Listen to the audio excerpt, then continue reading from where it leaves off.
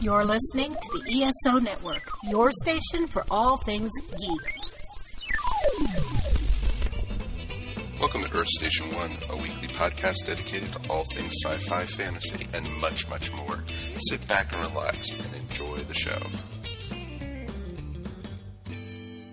Hey there, Station 1 listeners, and welcome to another episode. This time we have Darren back, and we are going to be looking at Angels in America.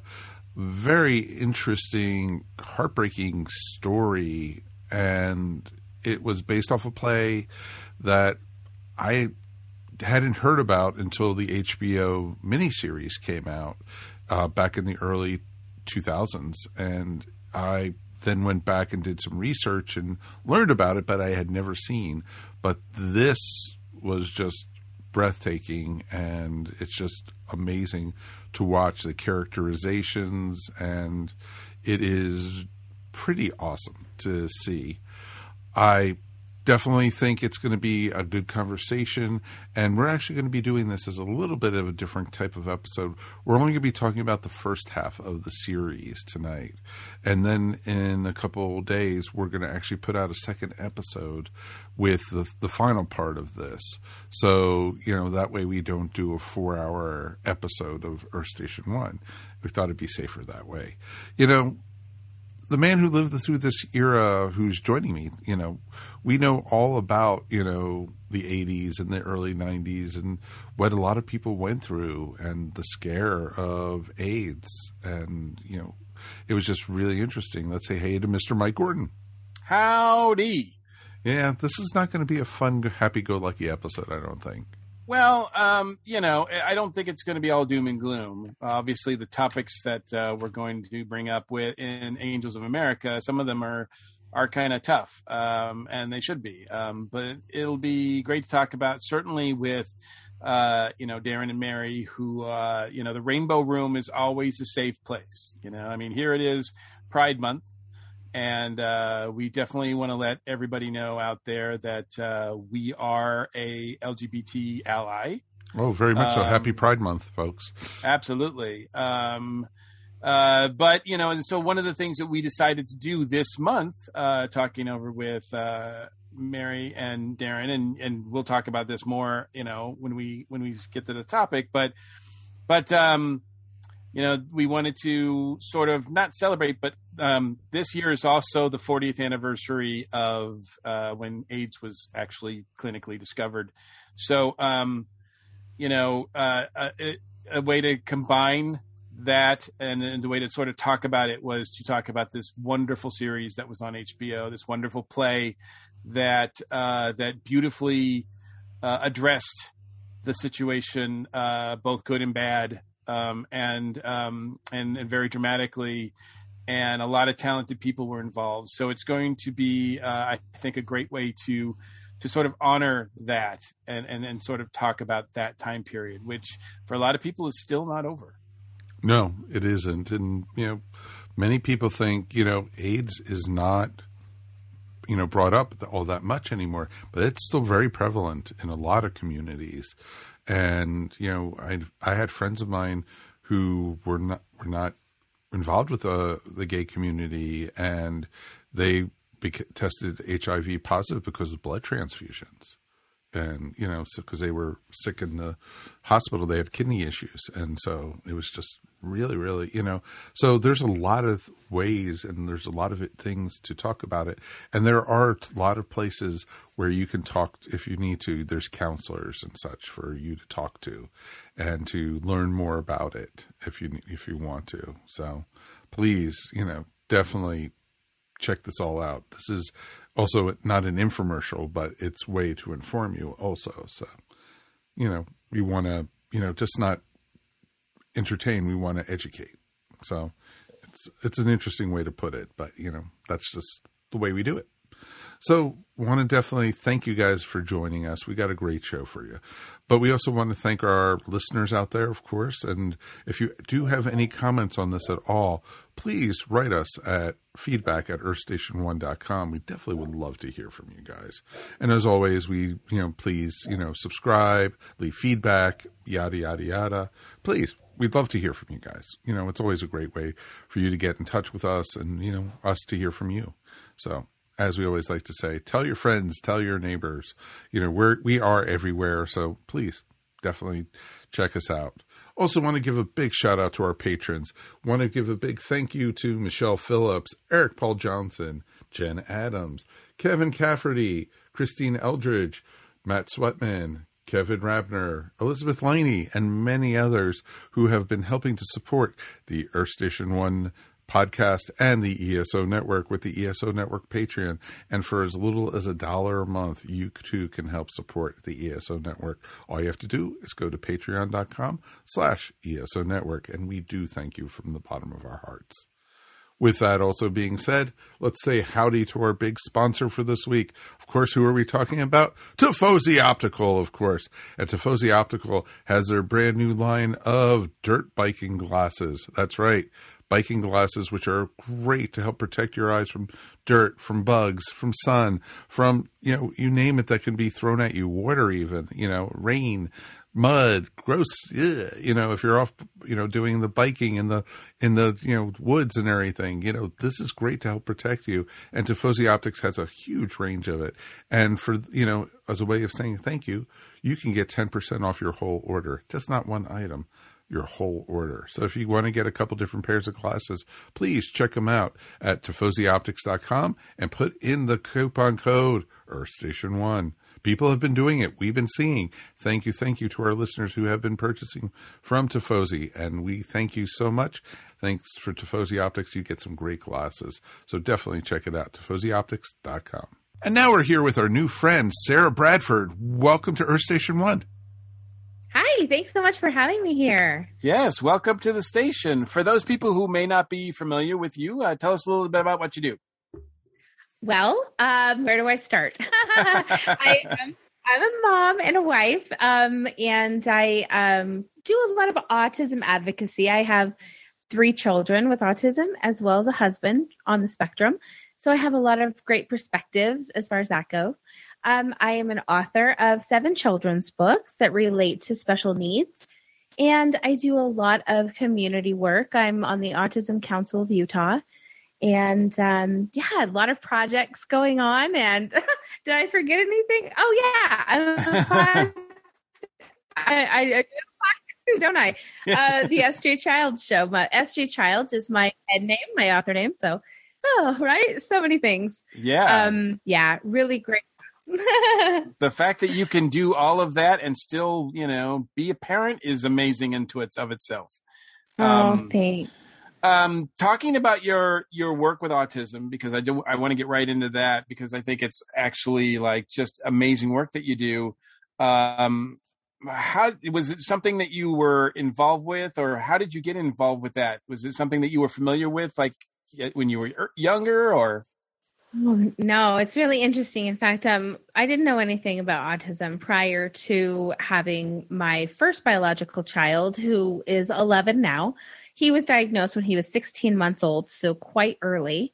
And he showed signs that, I had never experienced before with a child. And I have a stepdaughter who is 21, so I had raised her for quite some time. And so, but, we hadn't had our own child together. And so we had just thought, oh my gosh, he is so quiet, and he's just like this perfect little baby.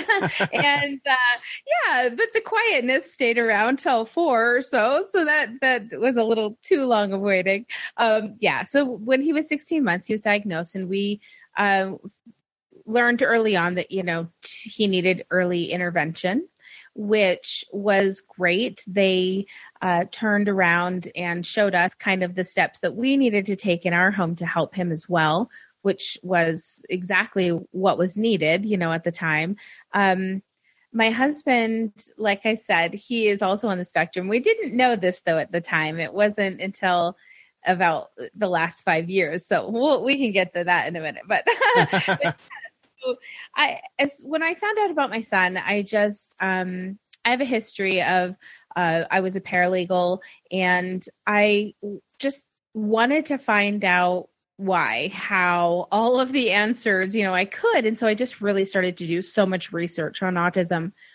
And I found out a lot about diet, a lot about environment, and kind of perspective, if you will, and what kind of perspective I needed to give my child rather than his diagnosis.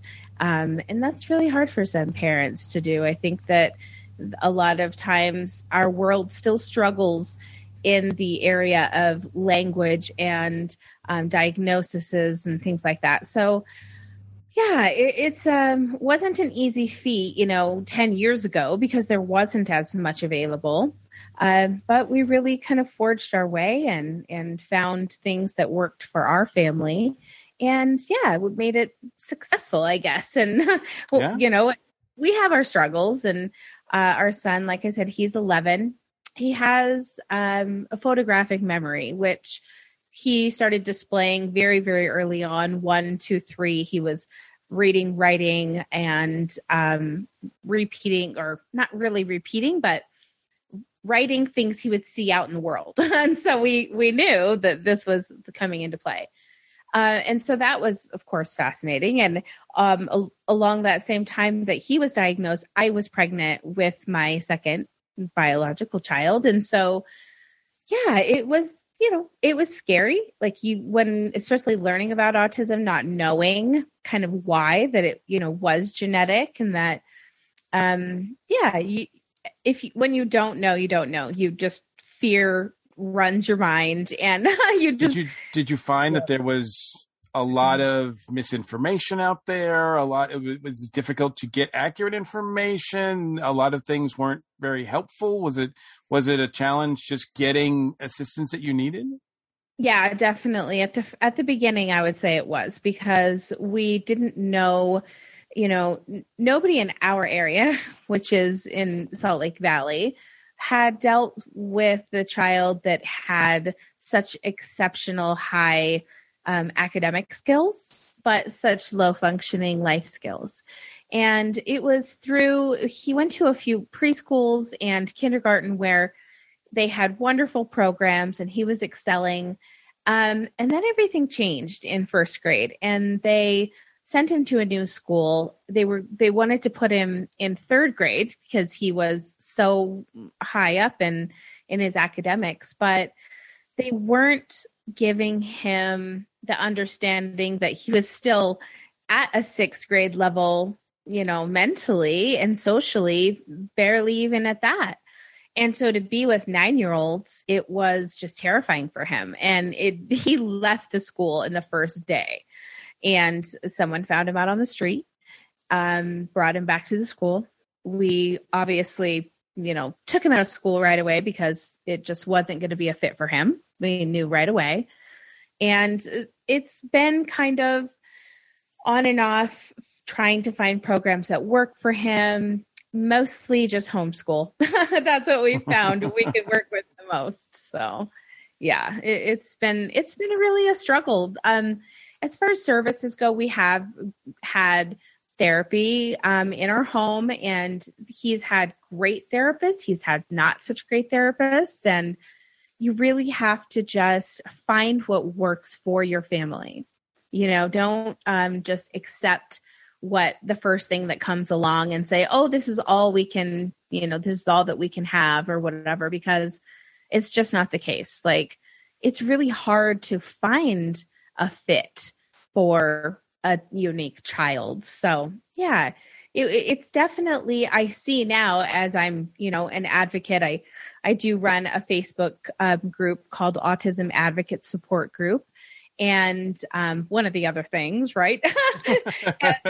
and in that, now I'm seeing, in our community, there's so many more schools. There's so much more in resources. So yeah, time to maybe after the dust settles with the pandemic and everything, possibly in the next year or two, maybe think about going back to a brick and mortar school. But for now, he just in the last few weeks has told us that he now knows over 109 languages. I didn't even know there were that many languages. He studies Google Translate on a regular basis. He's normally on there just figuring things out and going in and out. And we find random, Google Notes has, you can go in. Oh my gosh, you should see my Google Notes. It's the craziest thing. I'm probably FBI, CIA, somebody's going to be coming and knocking at my door one of these days. Like, why are there so many languages? Yeah, he's a little mathematician linguist. Yeah. So it's been interesting, to have that at home, to have that experience. I've obviously received quite a bit of knowledge myself through him. So he's taught me a lot. Awesome. And so let me ask you about the origin story of S.J. Childs. What are you trying to accomplish with the books and the podcast? What is your main goal there? Well, S.J. Childs was an idea. I wrote a children's book for my daughter. Both me and my children have an outer ear microtia. It's called We Just Have Really Little Ears. And so I wanted to give her a sense that, being out in the world, it doesn't matter what we look like. Being a good person and having, good friendships and communication with people, that's what you need to focus on, and being proud of who you are and making, right decisions. And so I wrote this little book, and people just are in my family and friends said, "Oh, this is great. You need to write some more. Write some more." And so I decided, okay. And I just dove right in and wrote 7 books. I actually wrote 7 books. As you do. Of course, right? One for every day. Exactly. I actually have about 5 more that are just sitting on paper, that need to be put together all correctly. And that'll happen someday. So lots of exciting things to come.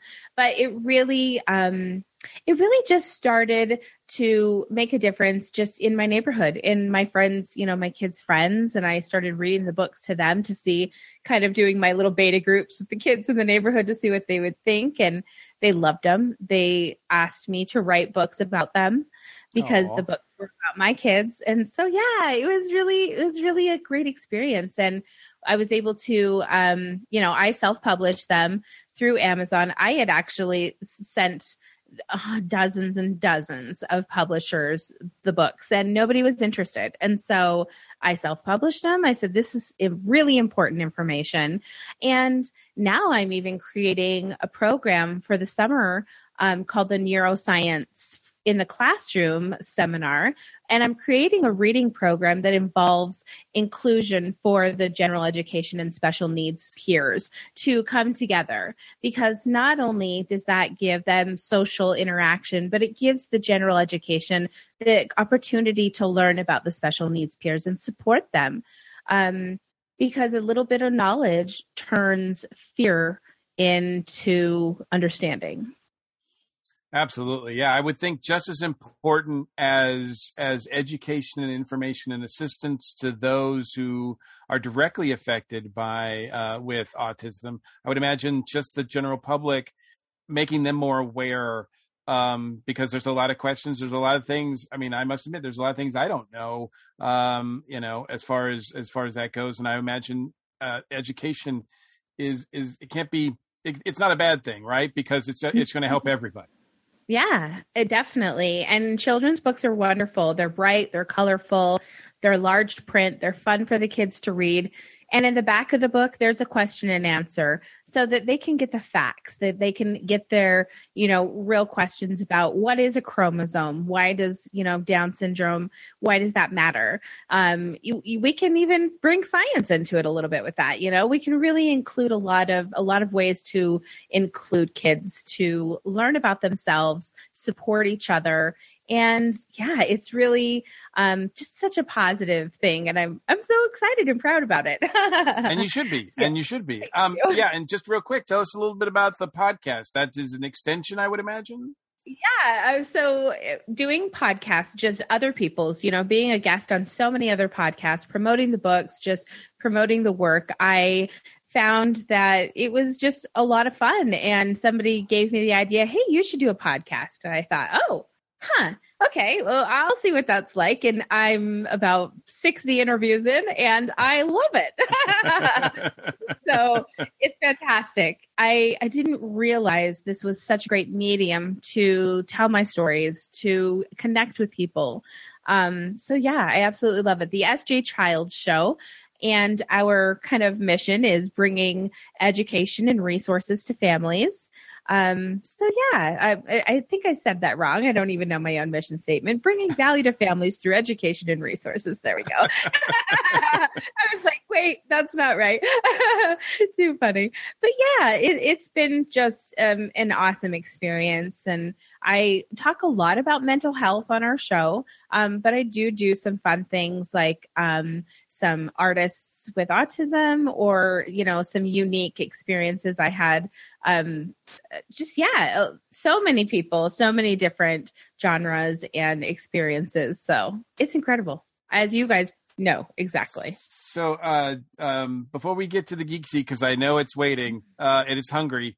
But I just have to ask you, you mentioned your husband discovering that he's on the scale fairly recently. Is it common for people to not know, that is something that they have? I think so. I think it's going to be a little bit more prevalent in our future that people are going to be discovering that they are also probably somewhere on the spectrum. I think that it encompasses a lot of mental health. And I think that it's just a new way of thinking. I think that hopefully the world will start embracing it as an ability and a way of thinking rather than a disability and a disorder. So that's my hope. Very nice. Very nice. Well put. Thank Well, you. Mike, I think she's ready. She's really like happy. So I don't know how well this is going to go, but She's happy now, but many people have ended this in tears. Just remember that. Tears of joy, right? No, just tears of joy that they made it through the Geeks. Yeah, that's right. Believe right. that. Yeah, that's right. But that's what we'll have her believing for right now. It's okay. She'll be okay. I have a feeling Sarah's going to knock this out of the ballpark for us. I have no doubt about it at all. Fingers are crossed. And so let's get started with the Geek Seat. Sarah, are you ready for your first question? I'm ready. In the Geek Seat? Ready. All right, Sarah. What was your favorite Geek Out moment? Okay, I would say probably doing all that research for autism, right? I get involved in my computer and I can't let go. I have to give a second thing because I just thought of something else. When I had to learn how to format my books, oh my gosh, I think I spent more time banging my head on the screen and keyboard than any time ever before. Yeah. Oh, I used to do that using, PageMaker, Quark Express, or, Adobe. It's just like, I know they're probably listening, but working with Amazon and whether it was CreateSpace or KDP can sometimes really test your patience. Yeah, certainly. I totally could see that. Definitely. That almost leads into your next question. So what is your most disappointing Geek Out moment? Probably all of those publishers not seeing the importance and how it's such an important topic and it's great for kids. And, 1/3 of the population is kids and they're all of our future. So we need to take advantage of that. Well, exactly. And, it's so important for them to have to, be able to have, the ADA and all the different, help, because there's tons of help out there, but just a lot of people don't even know about it either, exactly. Which is great that you're putting it out there, which is pretty awesome. So that's pretty cool. What geeks you out the most? Well, I would definitely, it's just, I'm just an autism geek. That's all there is to it. It's all things autism. I joke about that a lot. My family is all things autism. And so I even think that I joke with him, like, where am I on the spectrum? Like, where's my spot to be? Like, you guys have a special seat? Like, yeah, it's pretty funny. You could be honorary autistic. It's okay. I like it. What turns you geek off? Dogs. Walks with the dogs. Really? Yeah, I would say so. I would say I can just I love walking with my dogs. And I do it a lot sometimes. I don't do it enough sometimes. I'm not consistent, unfortunately. But yeah, it just brings me a lot of peace. I totally understand that. That totally makes sense. What fictional character would you like to meet the most? Gosh. Told you these would be interesting questions. They're getting a little harder as we go along. I like that. Yeah, definitely. Fictional character. Gosh, I mean, I guess I should just go with what my head said the first off, right? And that is Rapunzel. Because I also have long golden hair. So that was always my childhood favorite. No, exactly. And maybe we were both locked in a tower forever and wasn't able to discover our own truth until later, Yeah. And both had fair princes rescue you. There you go. The castle. Exactly. There you go. Especially with this new cartoon app going around. Mm-hmm. I've confirmed exactly. He's definitely a prince. I know. That is awesome. What fictional character would you like to meet the least? I guess that would have to be... Oh, gosh, that's a really tricky one. We try to keep you on your toes on this one, I like that. I guess... Ooh, who would I not want to meet? Well... I'm drawing a blank. I can't even tell you. Barbie. I wouldn't want to meet Barbie, I guess. No. Oh, with those proportions, I'd be scared as hell. I don't think we can have a good conversation. What is your favorite geek word, phrase, quote, or pose? Well, I would have to say, oh my gosh, I like Tangled and Rapunzel apparently. But when my son was a little younger, he would always scream, "You're not leaving this tower ever!" So I think that would be my favorite. Oh, that's awesome. Oh, that is awesome. I love it. That is awesome. What is your ideal geek occupation? I would say wine. What are they called? Sommeliers. That would be that would be it. If I could choose. Oh, that's awesome. I love it. That's very good taste. Thank you. What geek occupation would you not like to do? Anything that had to deal with poop, probably, because I've dealt enough with that in my day. Oh yes, that's almost universal. I guess, right? Except for that Mike guy that did the hard job, whatever his tough jobs are. Oh yeah, right? Yeah, exactly. Good old Mike Rowe. Oh, poor guy with his dirty jobs. There we go. Oh, that's funny. That is awesome. All right, Sarah, are you ready for your final question? The Geek Ready. All right. Oh. Sarah Bradford, what is your ultimate geek fantasy? Wow. I guess I would have to say a spaceship ride would take top seat. Yeah. I would have to. I think 99% of our audience probably agrees with you on that one, which is pretty cool. I got to go with intuition, whichever vision pops in my head first. That's what I'm going to go with. Is there a certain spaceship you want to be on? I don't know. I just saw the Jetsons a little. I mean, that was exciting. We still don't have those fancy things where we could just put, our hand under and get our favorite meal. Like that's that's necessary. I need a coffee machine that comes with my latte pre-made when I get there. So yeah, that's what I'd be interested in.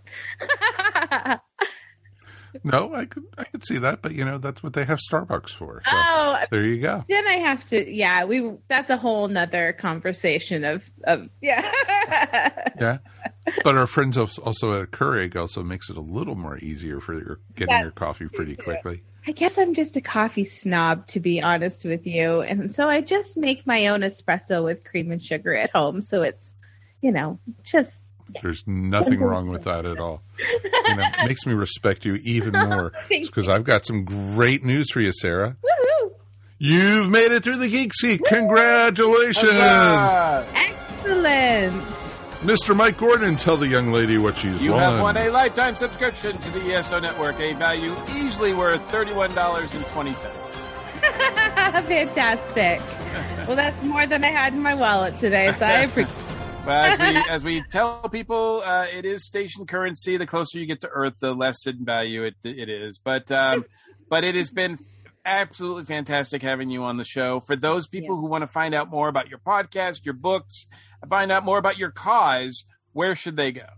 Definitely. You're welcome to just Google SJ Childs, or you can jump over to our website, sjchilds.org. You can find all of the books there, the podcasts, me on other people's podcasts, and all kinds of fun information. There's a store on the website, and always fundraisers for autism going on. So please feel free to share. Awesome. Thank you guys so much. Definitely have the link to that in our show notes so that people can check you out. So thank you so much for being on the show, and thank you again for all the work that you're doing. Absolutely. It was a pleasure. Thanks so much, guys. Not a problem, Sarah. Thank you as always. I appreciate it. Definitely. Let's take a quick break, and we are going to be back with Angels in America. Hi, this is Ashley Pauls with this week's Box Office Buzz.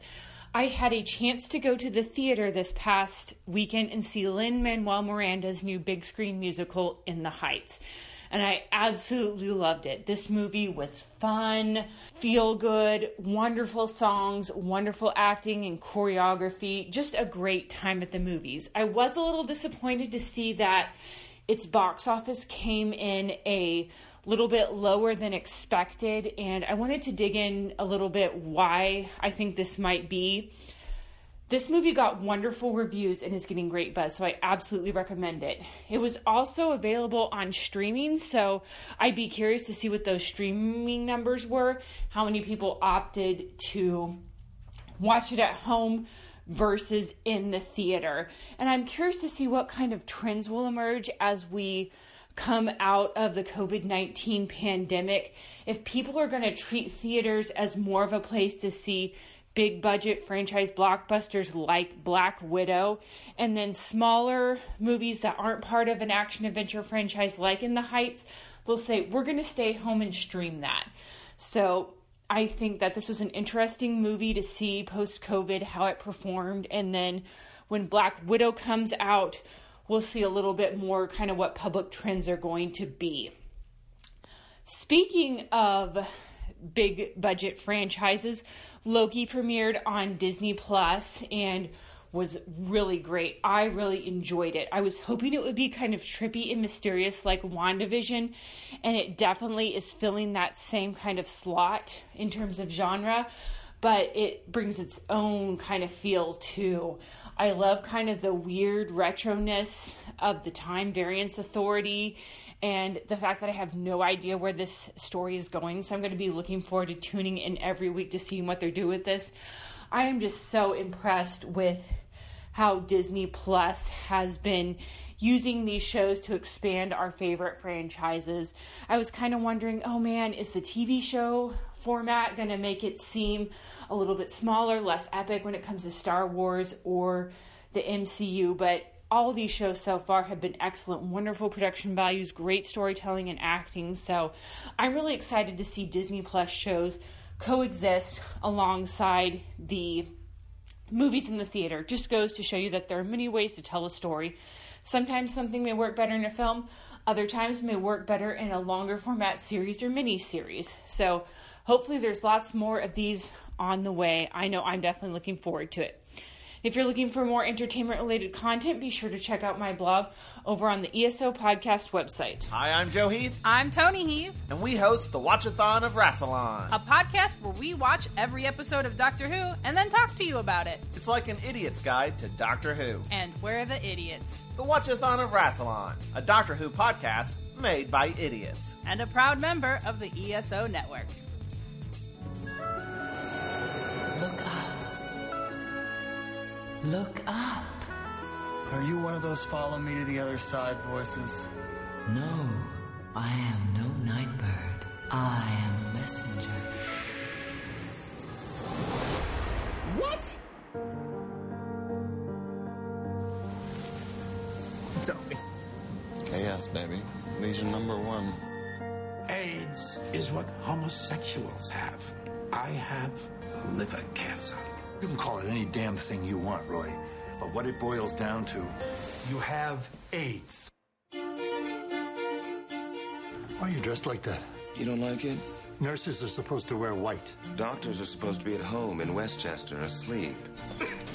Sorry, sick friend.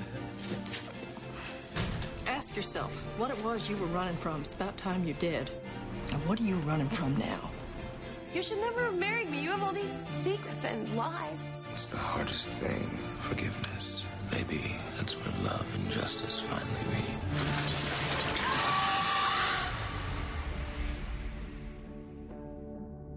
The shit's really hit the fan, huh, Roy? The fun's just started. I'm not safe here, you see. Weird stuff happens.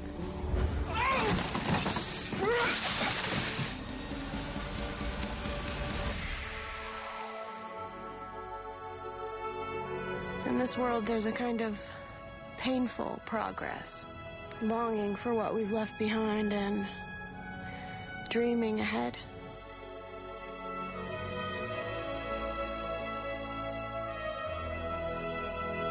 Hi, everybody. Welcome to the Rainbow Room. We're going to do something very special. Hey, it's Pride Month. Woo!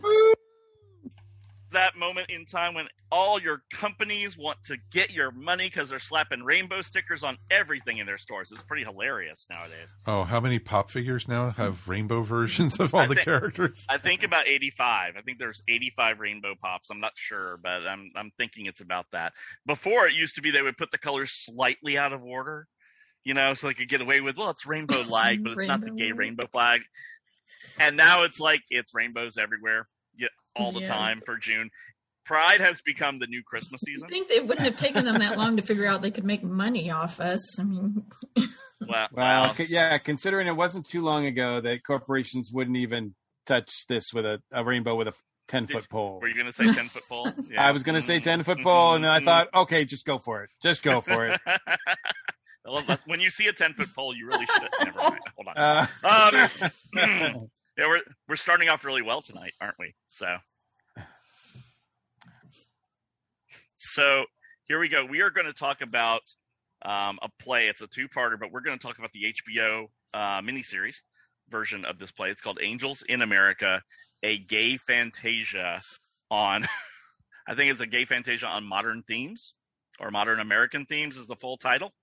Hang on a second. I want to get my notes here. National themes. National themes. Thank you, Michael.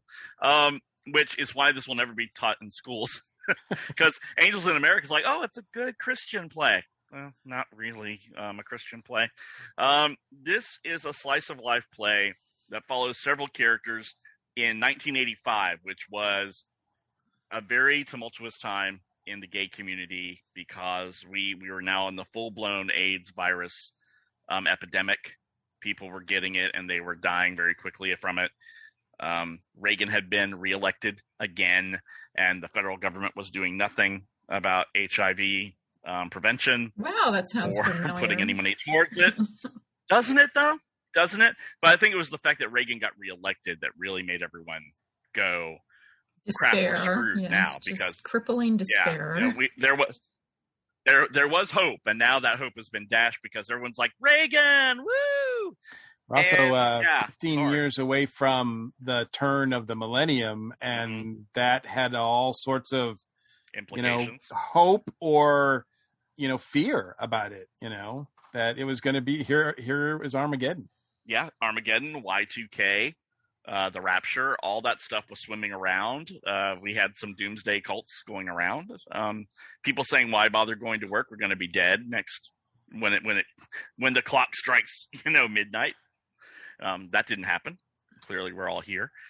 But this play actually speaks to a lot of what was going on in the country at that time and what set it up and where we went from there, I think. Not just as a country, but in the world, really, when you get to the end of the play and you see the characters that come out of this play, the ones that are actually whole and well, it speaks a lot to the character of these people in the struggle that they've been through, because some of the characters make it, some don't, and some that make it aren't well. And I don't mean they have HIV. I mean, they're not well at their end point. It's very rough for them. Just to give a brief go down the list of the characters, we have Prior Walter. He is our lead, and he is a young cater waiter in New York City, and he is with his partner Lewis. And we open up at the funeral for Lewis's grandmother, who Lewis had pretended was already dead for 5 years, so it was kind of a shock to him to go to the funeral, according to him. And after the funeral, Lewis reveals that, Prior reveals to Lewis that he has HIV with the KS lesion. We also meet Joe Pitt and Harper Pitt, a desperately unhappily married Mormon couple. She's popping Valium as a housewife, has hallucinations. And Joe is a hardworking Republican law clerk working in a court of appeals under this judge, and the judge is so addled, he's basically writing all the decisions for him, signing off on everything, blah, blah, blah. He's basically doing a judge's job for not a lot of pay. And Joe has a secret. Joe is a closeted homosexual. Harper asks him, "Where are you going when you walk at night?" And we find out Joe is walking through Central Park watching guys have sex. That's where Joe has been going, and that's kind of disturbing, considering Joe is a Mormon. Joe gets drunk one night and calls his mom back home in Salt Lake, a good Mormon. And in the play, you don't get this scene in the movie, but in the play, Hannah, Joe's mother, sells her house to move to New York to take care of her son. It's not like she takes a plane trip. She sells her house and moves to New York. And the real estate agent says, "Well, I always liked you." And it's like, "Why? Why did you like me?" "Because you're the only unfriendly Mormon that I've ever met in my life. So there must be something special about you." So she picks up and leaves to go take care of this situation. But Joe is also friends with a real person, the only real person that is actually a character in the movie, and that is Roy Cohn, the infamous lawyer for the McCarthy era. He was an assistant on the McCarthy trials, if you remember the Red Scare and the Lavender Scare. They went after communists and homosexuals during that. And Roy is basically trying to mentor Joe. We think it's kind of also a sexual thing for Roy with Joe, because Joe's a very handsome young man. And Roy's like, "Oh, look, a handsome young man. Let me have a piece of that." We also meet Prior's friend Belize, who is our African-American character in the play. And he comes in kind of in the first set of vignettes as comedy relief, and we need it at that point. But later on, he gets some really serious stuff to chew on. So he's not just a comedy character, which is a good thing, because sometimes in plays, a gay flamboyant character becomes the comic relief, and that's all they are reduced to, right? So when we talk about this play and we're talking about these characters involved in the play, I find it fascinating how it wraps up with the gay theme and the Mormon theme, being that Mormonism is the only truly American established religion that actually has a presence in the country. So it's one of those things where if we're going to have a talk about religion as an American thing, then it's got to be Mormonism, right? There's not really a lot more to choose from. And can we talk about the credits for a minute when it opens up, when it starts over San Francisco, and you're just flying like you're in a plane going from San Francisco all the way. You cross over Salt Lake City and you see the Mormon Church. You go over the Arch in St. Louis. You go over Chicago, and then you wind up in New York, and you land in Central Park at the Bethesda Angel, which we'll deal with in part 2. And everything's quiet and it's beautiful music. And then the angel in the statue moves its head and looks directly at the viewer. Mm-hmm. It is the creepiest thing, and yet it's so effective, right? Oh yeah, I saw that. It was like, oh god, I must have blinked or something like that. Mm-hmm. Yeah, it's like, oh, is this where Steven got the idea for Blink? Mm-hmm. Yeah, it could be. It could really be, honestly. Don't look at the angel. Don't look at the angel.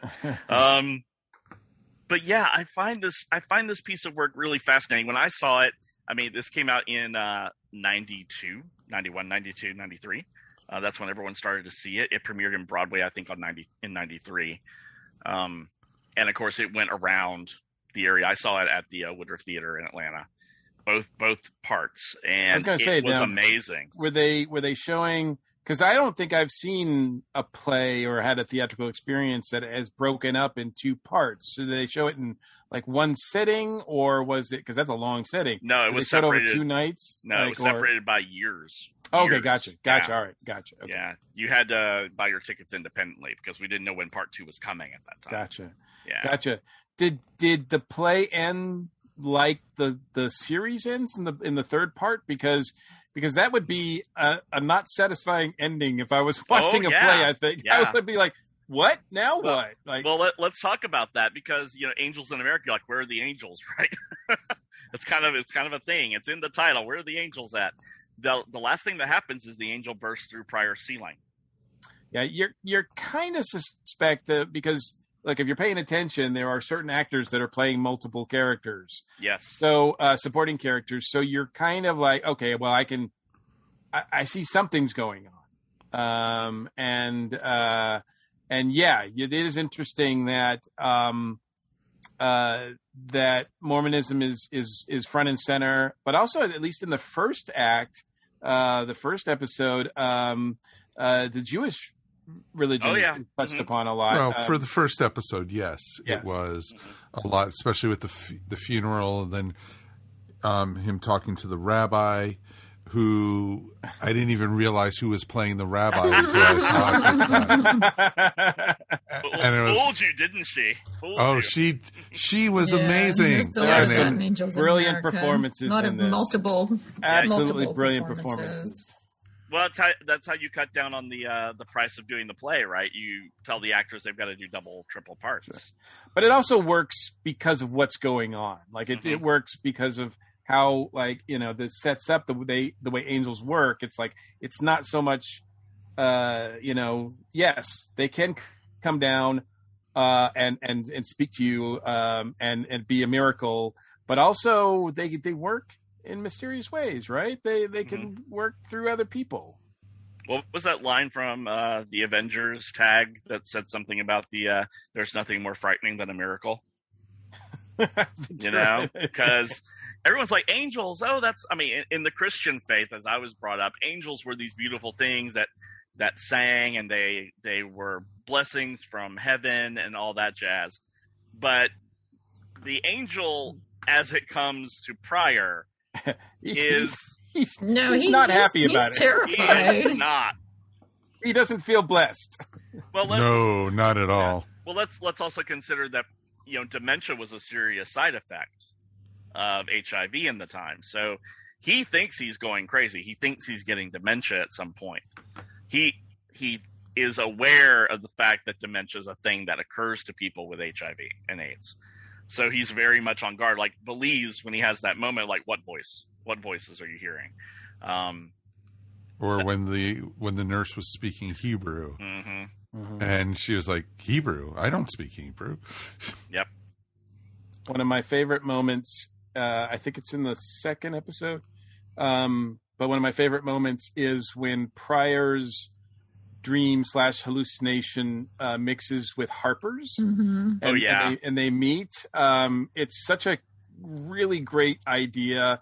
Writing wise, it's just so much fun. It's like, I don't know if they're going to keep doing this, but it's really kind of interesting to have these characters meet and they don't know each other, or at least we don't think they know each other, right? So they don't at that point, but their lives intersect, right? So. Right. And they will intersect in interesting ways in part two. I mean, and sure. that's the point. They need to parallel each other, and they just stage that so well. The similarities, they come from such different backgrounds, but they're human, and they have a lot of similarities. They're both suffering. They're both keeping secrets and suffering from other people keeping secrets. They're both been let down by their partners, and it's the way they point out that, no matter what your background is, you still, you're still human and you still share these common experiences. And I thought that was brilliant how Tony Kushner wrote that and staged that and pointed that out. It is the play is the play. I've never seen the play, so I've only seen little clips of it here and there. But this script, which is it's still Tony Kushner working on this script that Mike Nichols is directing, and it's got a theatrical quality to it. Mike Nichols has directed a lot of theater, so it's got a very theatrical quality to it. But it's brilliant, and I don't know much about Tony Kushner. I know that he received the Pulitzer Prize for this play. And then I think they got this play won the Tony Award. Yeah, for best play. Right. And... So, and it's a huge achievement. So I don't know his history about where he came from, or if this is consistent with his work. But I think this is his more. This is clearly an opus of a playwright. I don't think he could go back to the well and top himself on this, to be honest, because I think there are very few plays that American playwrights have written that stay in the zeitgeist, and you could probably name a couple of them, like Death of a Salesman, Arthur Miller, the Glass Menagerie by Tennessee Williams. Yeah. There's not a lot of those plays that stick with you, but Angels is one of those plays where it's not just about this moment. It's about, when you think about it, it's this microcosm of 9 people. But then it opens up into, this is actually about America and where America is at this point, and the themes that America faces moving into the millennium of having to care about its people, choosing to care about its people, or choosing not to care about its people, and the fight between change versus stagnation. I mean, it's right there, and it's more obvious in part 2, but the Angels are going to represent stopping the progress of humanity. And humans are like, no, we have to move forward, even though it is painful. We have to keep going. We have to keep struggling because that is in our nature to move because forward. The only way out is through. I mean, you can't. Exactly. I mean, exactly. That's I think the main theme of the play. I mean, it has very important things to say about prejudice and pandemics and just humanity and inhumanity. But I think the central theme is we have to embrace change or face destruction. Yep. Well, exactly. Be able to evolve. And this, you see in this a lot of characters changing, but a lot of characters also running away from the change that's offered to them. Oh, absolutely. I mean, Lewis alone becomes a pariah. God, yes. Well, I mean, he makes himself a pariah. He chooses to be that. He does indeed. I mean, that conversation between him and Belize in the diner is epic. Like, he's like, no, let me talk. Like, you have been talking you can imagine sitting next to a friend who has just been rambling for the last hour while all you want to do is eat your toast, drink your coffee, and go to work. You know, you're kind of humoring them by being there. It's like, enough of this. This is just guilt pouring out. As the rabbi says, you should find yourself a priest because Jews believe in guilt. Exactly. And that's always been the running joke. You know, as I grew up, it's like, what do Catholics and Jews always have in common? Guilt. Catholics go to school to learn it. Jews are born with it. Oh, sweet. and Catholics can confess it, and I guess the opposite is you have to just live with it. Jews spend money on it. It's okay. I see. Yeah. Meanwhile, Joe is so guilty he gets a bleeding ulcer. Right. Oh, big time. You know, he's holding a closeted gay man who has to get drunk, and Mormons don't drink. That's like one of their tenets. They don't even have a caffeine. No, they don't put anything unnatural in their body. So for him to call his mom up drunk, you know, and say, by the way, I'm no wonder she sold her house. Thank you. It's like, Houston, we have a problem. Pretty much. Oh, yes, pretty big much. time. Yeah. Yeah. Let's before we get too deep into it, let's really just talk about the cast, because this is just an amazing collection of folks. It is. And I don't know, Darren, where do you want to start? Because the cast is just amazing. Let's start with the rabbi here, because Meryl Streep does such an amazing job with the rabbi. She does such an amazing job with Ethel Rosenberg, who kind of becomes the angel of death in Roy Cohn's own personal angel of death. Pretty much. Pretty much. And she plays Hannah. Awesome. Oh, exactly. Ethel gets some great lines in the second section. You barely get to meet her in this one, but in the next 3 episodes, Ethel's fairly front and center. Oh, when Ethel came and, you know, when he was laying on the floor, and she said, "Oh, you want me to call for some help for you?" Oh, that's grand. You know, that was just awesome. What are the numbers, Roy? Because she's been dead since the 1950s. Yes, right? Exactly. Oh, look, they have pretty buttons on it now. Oh, they make music. And so she calls 911. You should want to send an ambulance over to the home of the famous lawyer, Mr. Roy Cohn. You know, it's very, the language that Kushner puts in his plays is very exact, and you as an actor have got to be on that. You can't mess up a line. It's very, everything is intended to be the way he sets it up.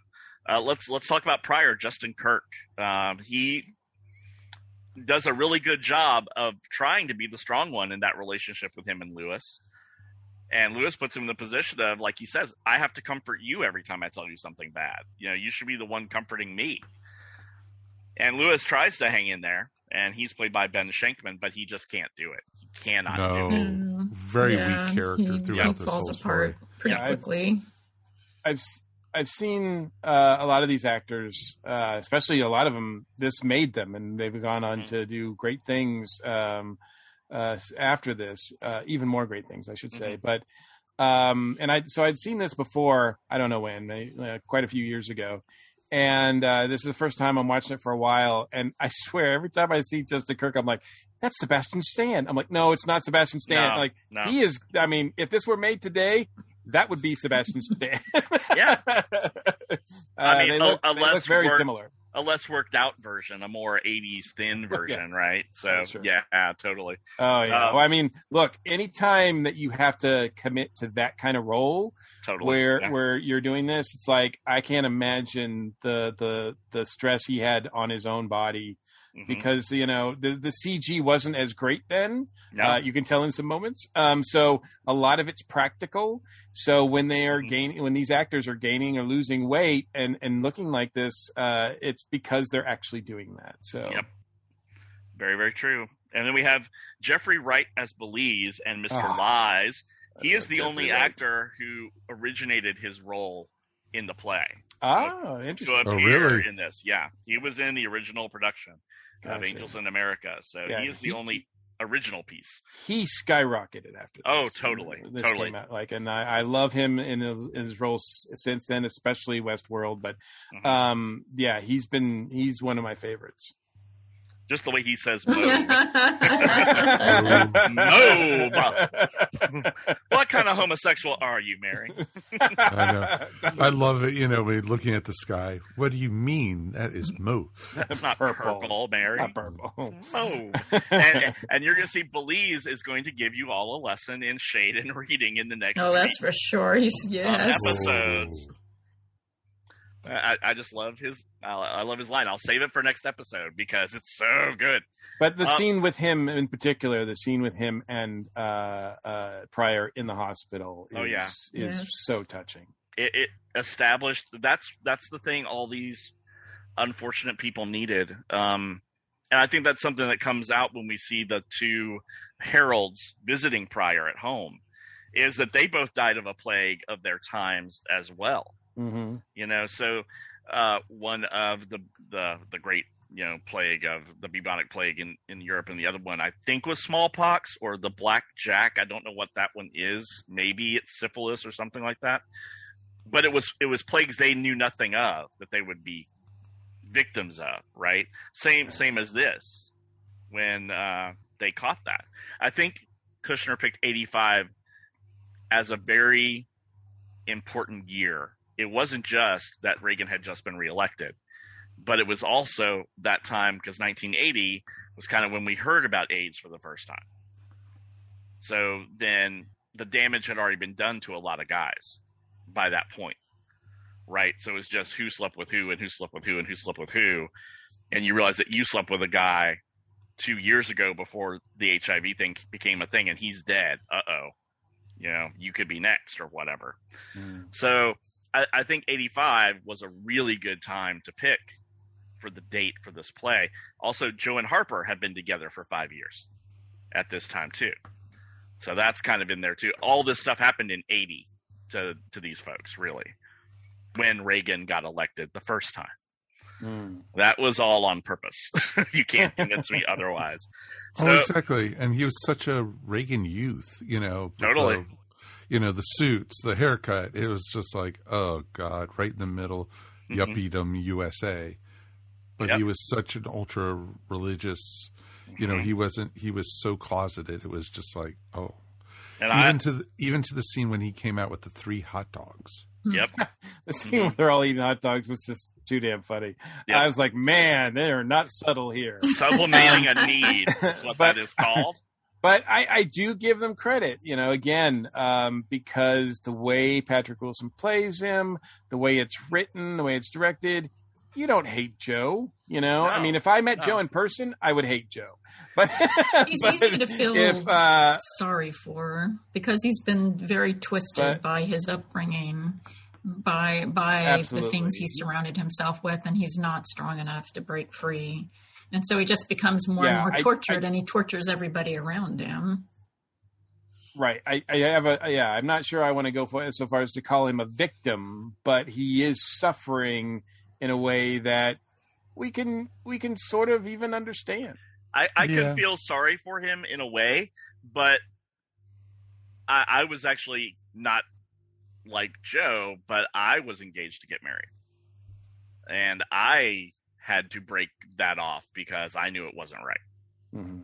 So at some point you come to the crossroads, and there are plenty of guys who come out later in life after they've been married, after they've had kids. It just depends upon when, for lack of a better word, they get the balls to do so.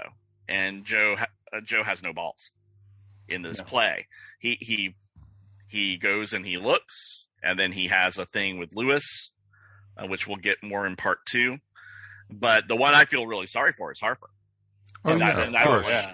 Harper has problems, and the last thing that she needed was Joe in her life, right? Oh, very much so. And it was real interesting. The relationship with them, the first scene you see with Harper, she's listening to Dr. Ruth. Uh-huh. And, and it was cute hearing her describe it to Joe. I was just listening to this Jewish lady on the radio talking about giving fellatio to an ice cream cone. And it was just like, because they hadn't had sex. They hadn't consummated the marriage. They did buddy kisses. Yep. Well, it's interesting. They referred to each other as buddy. Like, it's like, so here's a a manly term, right? a couple that have been married for a while that see themselves as more friends than lovers. Actually, I'm not even sure friends. Exactly. Acquaintances. I don't know. Yeah. Acquaintances. Yeah. And I don't know the history, so I don't know if she did this on stage, but I cannot imagine anybody else in that role other than Mary Louise Parker. I mean, she is so perfect, and the way she sells Harper is just so endearing that I find it hard to believe that anybody else could have played Harper. Marcia Gay Harden played her well. Broadway. She did a really good job. Yeah. I bet so. She's got some talent. So. Yep. So, Harper's one of those roles a 20, 30-something actress will sink her teeth into for sure and do a really good job with it. Have no fear about that. Who have we not talked about? I guess Hannah. We're going to get back to Meryl because Hannah comes to town, and of course Emma Thompson's doing double, triple duty because she's playing the nurse. She will eventually play the angel. You only saw a glimpse of that at the end of the third episode, and she plays the psychotic homeless woman. Yep. In the lot. Yep. So she's doing a lot of stuff, and usually, the actor who plays Roy's doctor is also played by the angel. Oh, interesting. So she would have had a fourth role, but they had James Cromwell come in and play it because, I mean, when you're not doing theater and you're doing film, there is a certain level of we can't put makeup on this person to make them look like someone who's not who they're supposed to be at this situation, because that needs to be a really one-on-one thing. It's the same with the heralds in the play are played by Roy Cohn and Joe Pitt's actor, so they're all doubling up everywhere. Gotcha. That also in the movie gave it more of a play feel by seeing the people double up and triple up some of the roles. Totally. But I think it's when the heralds come in that it actually becomes, this is kind of a fantasy.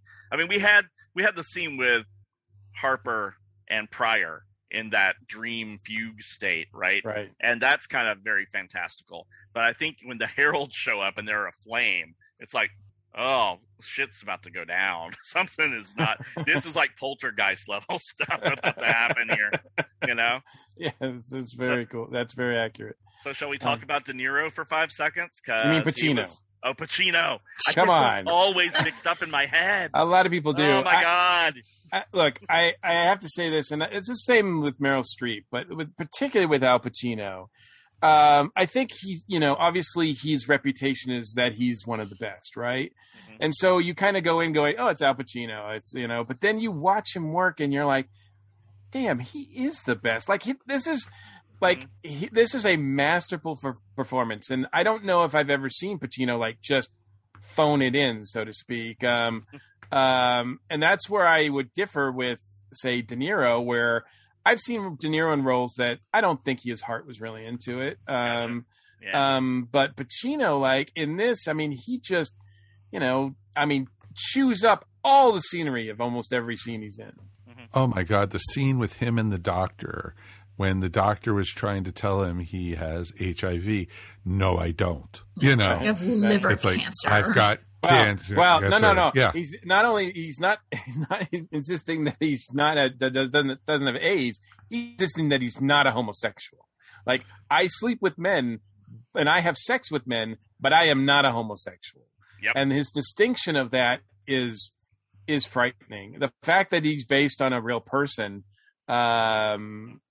is even more frightening, I think. Yeah. I mean, he was also the lawyer for Donald Trump's father and for Donald Trump. And, Trump had the famous line, "Where's my Roy Cohn?" without any irony. Because none whatsoever. And Roy Cohn said Donald Trump was a genius. Smartest man he'd ever met. So just think about that on the river, right? But Roy Cohn did die. He actually contracted AIDS and passed away. I think it was 86. He died several months after he had been disbarred. So that happens in part 2 of our discussion. But Roy Cohn did say, "I have liver cancer," vehemently to his deathbed. Literally, he was not he did not have AIDS. He did not have AIDS. He did not. That was the story. And of course, the second he died, yes, he had AIDS. It all kind of came out. And famously, the IRS possessed almost everything he owned when he died. He owed tons of money to everybody. So when he died, the creditors all came in, including the IRS, to get all of his stuff because, hey, he was a shady character. At the end Just of a the little day. bit. Just a little bit. If you're going to say anyone's our villain, Roy Cohn is the villain of this piece for sure, right? Oh, yeah. So he's the gay man in the closet using his clout, as he says, to keep other gay men from rising to a place on the totem pole where they could have clout. Because he did that back in the 50s with McCarthy, with the Lavender Scare, and he got rid of all the gay people in government because we could be targets for blackmail. Because if someone found out you're gay, well, your government job is on. Have you seen Clue? That was actually a thing that occurred in the 50s. That Mr. Green ideology, right? So Roy is a staggeringly evil character in real life and in the play for most gay people. And he's unfortunately one of those things that we have to deal with. I had acquaintances who I did not know were gay until I accidentally came upon them being gay. And I don't mean at a club or anything. I mean, guy was talking to another guy in the hotel room that I was in, and then there was a language barrier, and I understood enough to understand that the other guy was saying, is Atlanta a good place if you're gay? And he was not being addressed to me. Mm-hmm. And I'm just sitting here going, oh, but this guy, get him on any day, he was all about the Bush-Reagan years. All about him. Wow. Everything. There was nothing about him that would let you believe that he was on my team. But yeah, he was on my team. And he was someone who would use that power. He's not a homosexual. He has sex with guys. Well, that's just the point. It's all about power. And it doesn't matter who you're holding the power over. In fact, you hate yourself so much that it's easier to hold the power over the people who remind you of yourself. Yep. There was a couple times I thought he was going to just go on to Joe a couple times. Mm-hmm. And there was a few scenes with Joe a little bit. Oh, yeah, he flirted, but no, I thought he was just going to. He's got his hands all over him at that bar. Yeah, exactly. At the bar, or the scene when they were at the house, and Joe finally punched him, and it was just like, yeah, I thought Pacino's character was just going to come on to him, start just like making out with him or something, because everyone's gaydar was going off anyway with Joe. Everyone knew. Lewis knew. Yeah, exactly. The only one who didn't know was Joe. But he knew, but he didn't want. He didn't want to admit to it. Right. Yeah. Joe knew, but he just didn't want to. Joe knew, but he was not. No, and couldn't do it. Couldn't confront it. I mean, it went against everything that he was taught and believed in. Pretty much, yes. Poor Joe. Poor Joe. Do we care about Joe? No, not really. No, and you'll probably care less. Yeah, about he actually gets worse. Episodes, I wouldn't say. I wouldn't. I was going to say. I wouldn't say in this. I don't care about him. I don't hate him though. I think there's he's not the villain of the piece, right? He's not. He's just has questions, and this is a new. In some ways, he's our eyes into this. As far as coming from a straight white male, he's kind of our eyes into this world because he doesn't know what this world is. See, I would disagree. I would say he is a villain of the piece, and maybe that's coming from a gay perspective, because imagine what it feels like to watch somebody from your own community screw you over like that, and there's a lot of them in government who are actually hiding a lot of secrets. And hating themselves so much that they take it out on gay people. You think anti-gay legislation is written mostly by straight people? Not. No. I mean, we all know about Larry Craig in the infamous airport bathroom scene. So, I mean, he's only one of a handful that we could name. Those are actually the people that are most dangerous. to us as a community. They really are. Yeah. But I mean, you get the sense of the difference in gay clout world, which Roy Cohn inhabits, versus gay world in that nice restaurant scene where they're having the talk about, if we put Joe in the Justice Department, he can stop the disbarment because he'll be there to stop all these other lawyers' actions. Mm-hmm. Right. But then the camera moves into Central Park where Lewis is getting fucked, for lack of a better word, because he left Pryor. Right. Oh my God! And with the bike, not like the biker guy. Yep. Yeah, it looked like a reject from the Village People. Yep. And pretty much. Yeah. And it was just like, it's like, and for him to say, afterwards, say hi to mom and dad for me because the guy lived with his parents still. Mm-hmm. Yeah. That was just at this point in the first half. I find that I can't stand him more than Joe. Lewis, yeah. Lewis is detestable. Granted, some of his actions are understandable, and they do a pretty good job at letting, obviously it's a lot to handle and everything, but the way he handles everything is to whine about it and run away. Yeah. Right, right. At the point where I'm like, Pryor. I know that, the heart wants what it wants, but you're better off without this guy. I don't know what you saw in him for 5 years, but right now, he is not the guy that you should have by yourself. Well, I mean, he's a hypochondriac. He's paranoid. He's neurotic. Sure. And all that is wrapped up, and then you discover early on he can't deal with sickness and death. No, not at all. He ignored his grandmother. I mean, exactly. I was about to say it was hinted right at the funeral. Yeah. I mean, should have seen that coming. Yeah. I mean, it's right there in the script. Lewis cannot handle reality. It's another theme of the play. It's being ruled by fear, and what being ruled by fear turns you into. He's good at theory, but he's not good at reality, right? That whole scene of him and Belize in the diner where he's talking about all the racial theory, and Belize is like, "What? What world are you living in?" I'm gonna skip over the 6 things you said which were offensive to me. Yes. How dare you tell me America doesn't have a race problem? Okay, Kushner wrote that in 91, and here we are. Well, I dare say, many of these issues that were prevalent then, that were prevalent when the HBO series came out 20 years later, which are still prevalent to this day. Even more so now with, obviously you look at this with a whole new lens post-COVID. Oh, totally. This is like, and we talked about it in the Paris is Burning episode, how this is like the second pandemic for LGBT people, right? We've been through one, and now we've gone through another one. It's like, enough. Just give us a break, please, for the love of Jeebus. But you discover in the next 3 that change is hard. Well, and also, and maybe not very much has changed.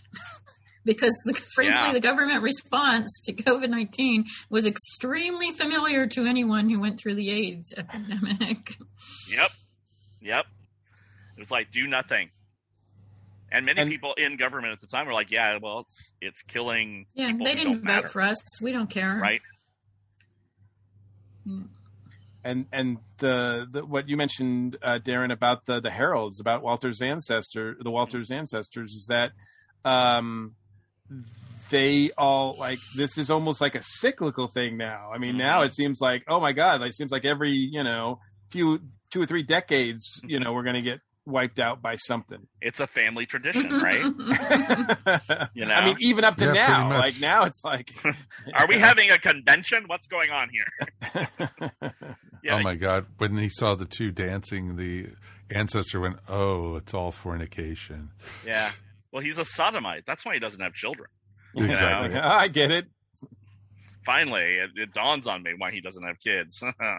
Here's his mate.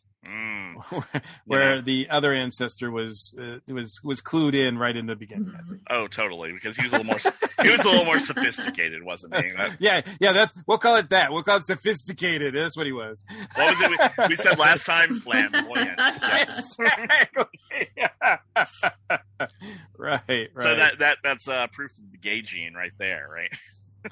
So I will say this is an intense drama. It's beautifully, directed. It's beautifully written. It's beautifully acted. It's very beautiful to watch.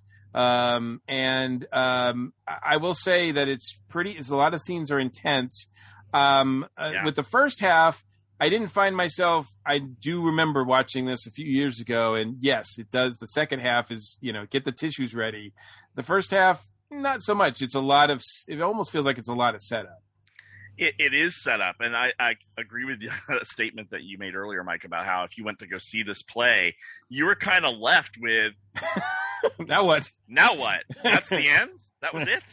But we all kind of knew going into it was going to be a 2-part play because there was no way to write this play and sum it up in 3 hours. Yeah, what a bold move, though, to make a 2-part play like this. I mean, I can't think of another theatrical experience like it. I mean, I'm sure it exists, but I certainly on a massive level like this, or a popular level like this, I can't think of one. I mean, there's operas that go on for hours and hours. Hamlet's 5 hours long. Think of the Ring cycle. Yeah, the Ring cycle. Well, yeah. In fact, just a little different, the Rings trilogy. Yeah. The director's cut. Yeah. At least they just didn't sit in this one and walk and walk and walk. Now they take the train. It's fine. Exactly. So, like I said, I didn't see, but yeah, it was kind of, because at the end, when we find out that it's declared that Pryor is a prophet. Yes, is deemed a prophet. He is deemed by he's deemed by the angels up above that he is to be a prophet. He is a prophet, sir. Yep. So I'm really curious now to see the second half, and when we talk about the second half, exactly what that means to him and others. The second half gets way deeper into biblical themes. The second part of the play is, I know I'm saying play out of habit. I'm a theater geek, but it's way more poetic language. And the first 3 episodes are much more plain language. You know what I mean? This has got a lot clearer through line than the next 3 because it gets into that religious, philosophical side of life that sometimes you lose. Well, and that makes sense because Pryor, as his illness progresses, he's turning inward. These are the questions he's facing. Well, he's also left alone. And he's that's all. Yeah, that's all he can do is turn inward and muse and brood about what's happening to him because he's not getting very much outside support. Yeah, and he knows he's not getting better. He just has Belize. That's all he has right now. And as you're facing death, it's just it's human nature to see, well, as I'm getting closer, what is there anything on the other side? Please tell me that there's something on the other side, and what does that look like? And that's an everyman struggle, right? We all want to know what's on the other side of us. We all want to know what our spiritual lives are going to be, and I think that's a very common human need to want to know that. Angels is one of those works that is just, the more you look at it, the more you see in it. And I think it's one of those things that does require multiple viewings to get it all. Because the first time I saw it, I was all wrapped into the HIV/AIDS storyline because that was like at the forefront in the 90s for me, being a baby gay. I'm like, this is like one of the few works about AIDS I can go see. I'm going to go see it. And I kind of ignored the Harper thing.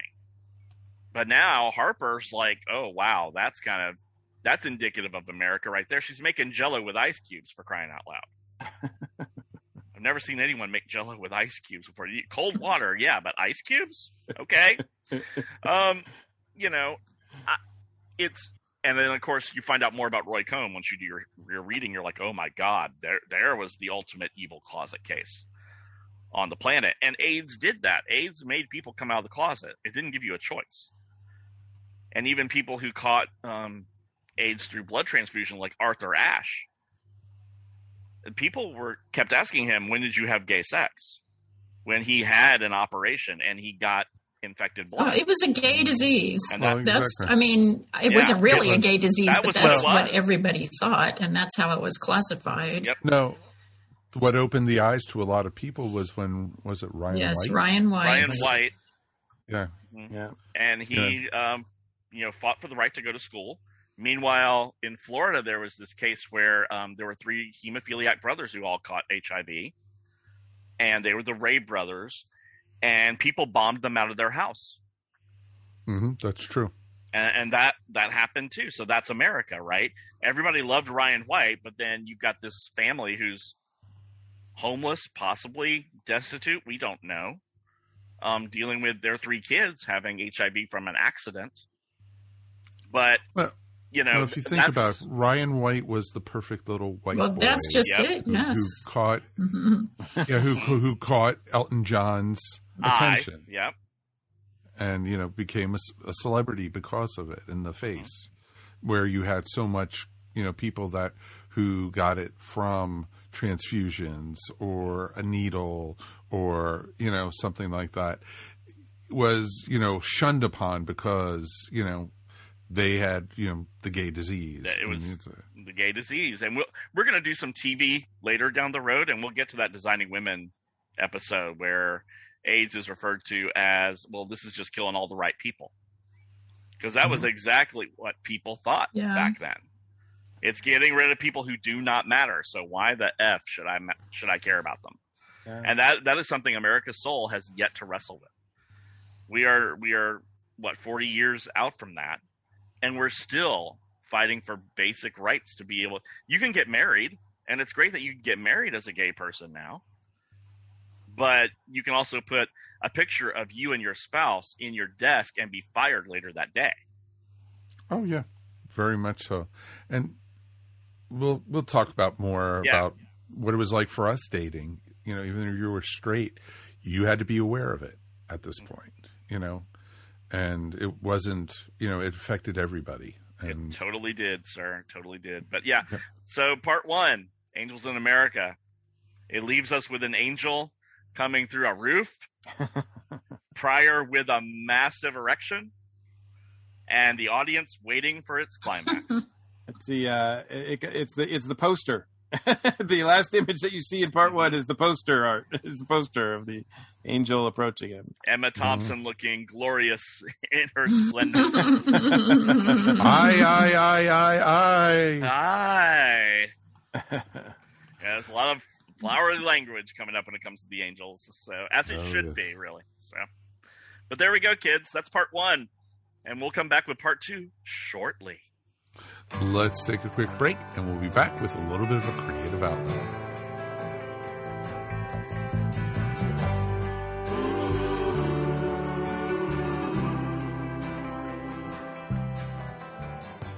Welcome to A Geek Girl's Take. I'm your host, Angela, and this week, this Geek Girl is talking about the first episode of Loki.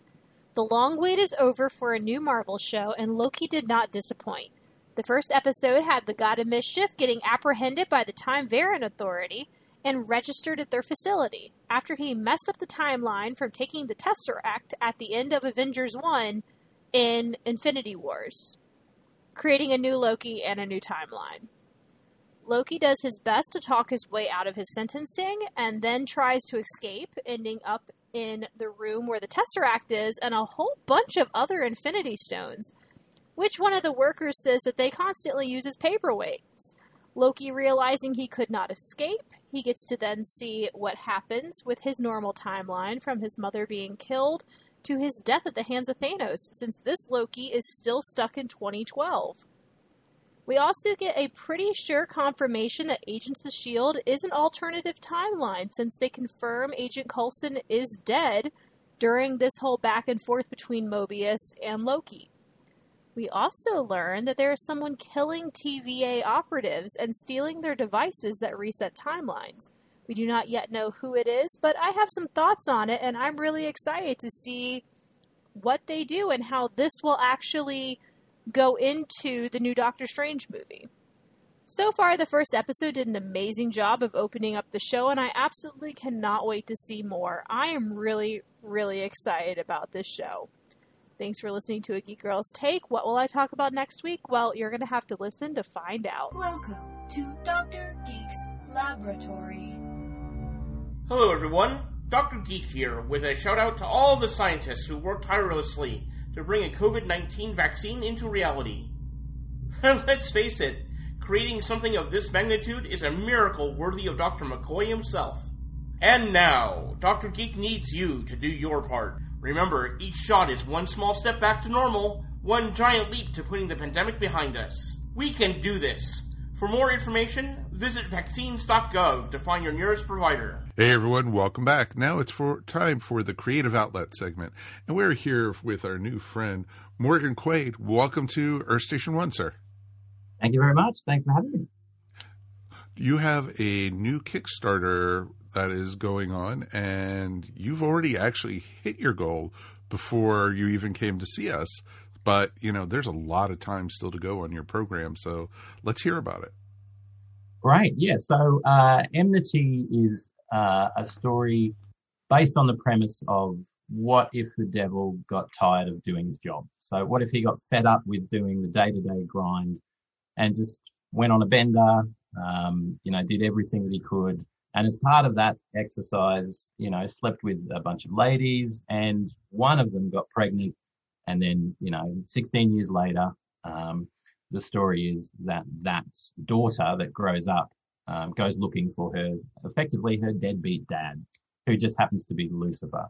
And she doesn't know that her dad is Lucifer, just that he abandoned her and her mother at their time of need, just at the time that the world started to try and eat itself. So that's the central premise, that the devil character isn't the traditional, pitchfork and red skin and horns and all that sort of stuff. He's more of someone that keeps the balance between good and evil. He's someone who whispers in the ears of powerful people and tells them to do bad stuff to kind of balance out the good in the world. So he's more of that kind of advocate kind of character. But he's been doing it for 2,500, 3,000 years. He's sick of it, doesn't want to do it anymore, so he just gives up. And the result of that is catastrophic for the world, because it turns out he was pretty good at his job. And then with him not doing it, there's a bit of a vacuum there. And so there's a little bit of a stoush in the heavens between the angels to decide who's going to take up that mantle. And the person that's chosen, or the angel that's chosen, I should say, does not do a good job. So the result is a post-apocalyptic world, and that's where this character Daisy pops up, searching for her deadbeat dad. In the middle of an apocalypse, of course. Sure. Yeah, well as you do. So the art looks great. The premise is fun and fantastic. I know that you are out of Australia, and we do have a lot of listeners out there. But a good chunk of our listenership is in the States. Do you have mailing rates for that, or is it pretty much a digital thing for those folks who want to support you in the States? No, so I've got a US-based printer as well as an Aussie-based printer. So very good, very good. Keep it nice and cheap and as quick as we can to get the rewards out. Yeah, that's great. So this sounds like it's not your first rodeo. It's not my first rodeo. I've done a few others. Some of them have not been great experiences. My first, because we're in Australia, obviously, postage is obscene. So right. My first Kickstarter, I didn't know what I was doing. So I ordered from a US-based printer, shipped it to Australia, and then fulfilled them by posting them out largely to the US. Ouch! So I got double charged, which was just really silly. So I don't do that anymore. I make sure I've got a US printer that can do that for me. You learn the hard way. Oh, man. Well, better learning now than, later, as they like to say, when you start selling hundreds and hundreds and hundreds of books and you go, oh, have to mail it all over to the U.S. Joy. Right. Well, that's it. I've tried to make even the rewards. I've thought very carefully about rewards that aren't going to get hammered with postage and can be quickly sent out and those sorts of things to try and make it as easy as possible. Because, yeah, I get the feeling if you do that bit wrong, it's not in everyone's best interest. So, yeah, better to make that as streamlined as possible. And, partnering with a few other people to give away PDFs when we meet certain backer numbers and those sorts of things. So there's lots of extras that are included as well that don't have a postage component, which is great. Awesome. And yes, as Mike said, even though you've technically met your goal, that doesn't mean that the project is over. People can still support you. People still want to read this book, and this is the way you do that, right? Yeah, 100%. Plus, there are some really, really cool extras coming in. There's a crossover comic that we're probably going to be doing shortly. There's a new variant cover by an amazing artist. We're also, one of the characters is a pug in the comic, so we're going to get an artist to draw Pug of the Apocalypse, so a kind of Mad Max pug. So if we can get enough backers, we'll get that one in. And then there's even an additional short story that if we get enough backers, we can include as well. And everyone will get that. So there's lots of cool stuff. The more backers we get, the more we can do. That is awesome. Are you planning on continuing the story after this one, or is this just one and done? Yeah, no, definitely after this one. So it's a five issue arc. So the goal is to get those first 5 issues done and then put them into a graphic novel kind of binding. So yeah, there'll be more coming from here. You'll see on the campaign as well. There's 3 or 4 other titles that we've got under Super Serious Comics, which is my comic publisher.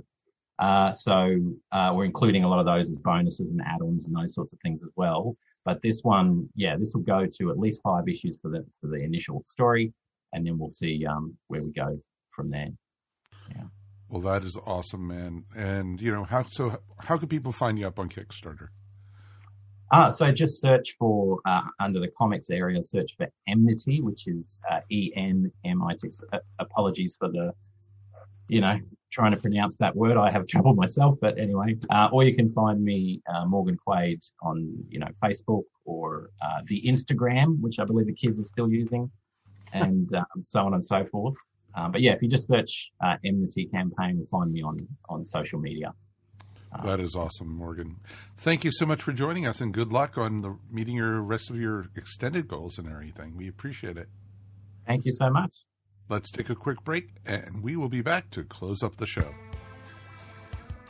Everyone these days could use a little support, and your friends at the ESO Network are no different. With the ESO Network Patreon, the cool thing is when you help support us, it's you who will benefit. With 4 tiers starting for as little as 25 cents a week, you can listen to some of your favorite network podcasts early, hear exclusive content, maybe get some ESO swag, or even possibly take a shot at the geek seat. All you need to do is sign up at patreon.com/ESO Network.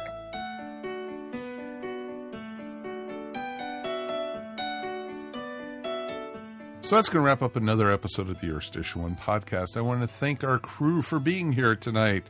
Darren, thank you for bringing this topic up. It was great to talk about. I thank you for thanking me. Reaching up to the heavens, coming to you. Indeed. Everyone feels warm now in your special places. Yeah. Oh, we have a lot still to go. So. Oh, we do. There's more coming. Literally. Literally. 8 of them, actually. So it'll be very interesting. Pretty much. So we'll talk all about that. We'll be back on, I guess, for you guys at home, probably Saturday or Sunday, the second part of this will be coming out. We're going to be not doing this as our next episode. We're doing a special episode to finish this story up. It's just too big, and we don't want to wait a few months or something to finish talking about this. This is an amazing story that needed to be told. And so, Darren, like I said, thank you for bringing it to our attention. You're welcome, guys. And anything you want to shout out about, sir? Just Legion of Superheroes, Legion of Substitute Podcasters, and, of course, the Dragon Con Report, which I think we're recording that sometime soon, aren't we? Oh, yeah, sooner than you think. Oh, God.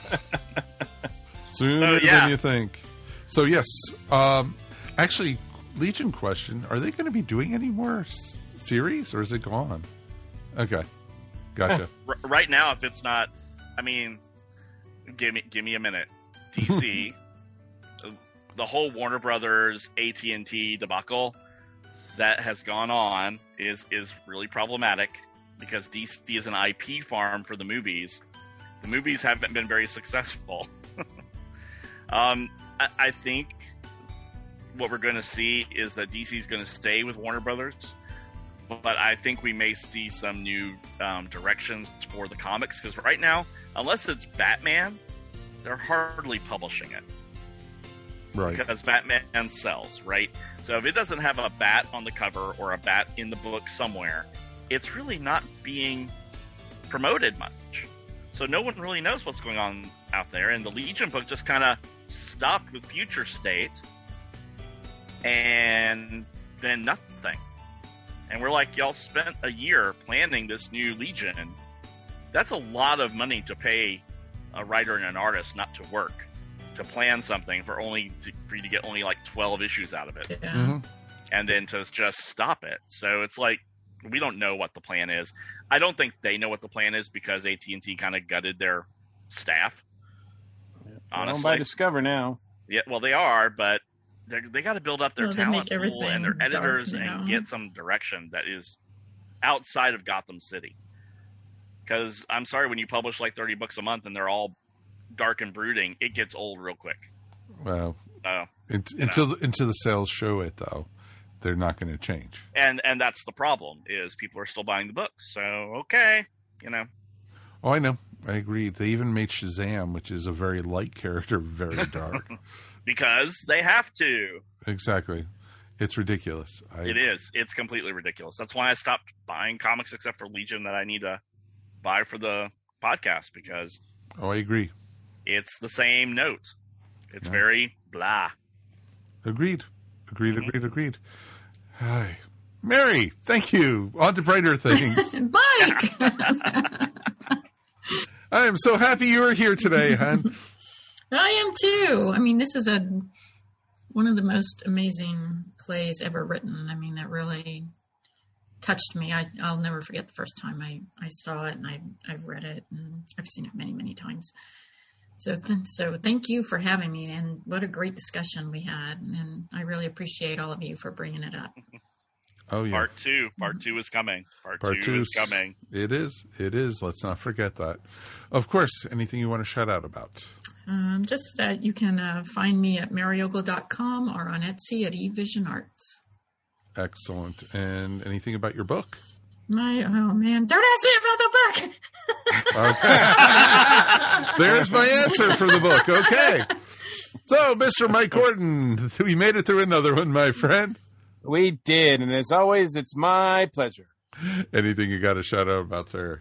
I do. I had the honor. This past weekend was the 40th anniversary of the release of my favorite movie of all time, Raiders of the Lost Ark. And I had the pleasure of joining Van Allen Plexico and the award-winning author Bobby Nash on a panel talking all about Raiders of the Lost Ark, celebrating it. And we did that virtual panel for the Alabama Sci-Fi Fantasy Fest, which is, I guess, usually held at the Hoover Library over there in near Birmingham. And this year they're going to be virtual, so they're not going to have an in-person event. So there's a lot of virtual programming. So I've never been able to attend in person, but once I got the call from Van, who put this together, I was more than happy to attend on this panel. So I'll post the schedule as I get it, but and we'll have a link to the Hoover Library in our show notes. But I believe on July 31st, all the programming that we've done or has been done for this event will be available, including our discussion on the 40th anniversary of Raiders of the Lost Ark. Excellent. I can't wait to see it. And, it's always great. Virtual cons are still a thing, even though more and more in person is starting to happen. And, if do whatever you feel comfortable doing. We're not saying not to, but for right now, I'm totally thinking, if virtual is great. We just recorded for Earth Station Who. We did a virtual panel for Dragon Con that's going to be shown during Dragon Con. And prior to that, we did one for Wholanta. Exactly. So it's pretty darn awesome what you could do and everything. 2 things for my shout-outs. First shout-out is to our really good friend, Robert McIntyre. Hope you are home and recovering, my friend. He had heart surgery, and he made it through with flying colors. And we are so we love you, Robert, so much. We are so very happy to, be able to continue to share your love that nothing bad has happened. And he's going to be, out there jogging 15 miles at a time real soon. He didn't do that before the surgery. He's certainly not going to do it afterwards. No, exactly. Well, that's right. He's in the UK. It's kilometers. They didn't make him bionic. He's going to be going faster, stronger. Yeah. But no, it's pretty darn awesome. They caught the issue he had in time, and, they were able just to, epilate the part of his heart, and very good and very happy for him that he is going to pull through. And all our thoughts are with you, my friend. So also big shout out.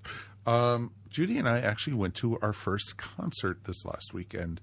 We went to our first one saw live music for the first time in 15 months. Wow. And yeah, so it's pretty amazing because we usually go to concerts at least twice a month, during pandemic era. And 4 times. Yeah, exactly. The time before, as we like to call it. And this was our first shot at going to see a concert. It was socially distanced. It was outdoors, and every person, you could not bring in your own food. You could not bring in anything bigger than like a small handbag, but you were able to bring in your chairs because it was out in a field, and it was a custom-made stage just for this. And it was pretty amazing. We were at a place called the Caverns in, I think it's called Phelim, Tennessee, which is almost Manchester. It's like halfway between basically Chattanooga and Nashville. And it was amazing to see a concert again, to see, music again. And it just made us feel a little back to normal. And it was beautiful because while we were watching the music, there was a thunderstorm on the other side of the mountain, and we were able to see the clouds. And I actually filmed a little bit of it to see the lightning in the clouds and everything. We didn't get any rain, any thunder, anything. We just got to see the lightning, which was pretty awesome during the music and everything. And to me, it was a sign of good things to come for all of us. So let's cross our fingers, be positive, and, hopefully we will have good things coming back to us. So, of course, we will be back, as we said, as a bonus episode. We're going to be back later this week, so look for it in your social media feed, and then, of course, also in any kind of, place you subscribe to us. You'll get this automatically.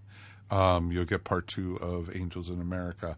It's not going to be numbered anything different. It's going to have the same episode number and maybe an A after it, but it's going to be it's part 2, and it's probably going to be another hour or so of us just talking about it. So we just wanted to take care of that and everything.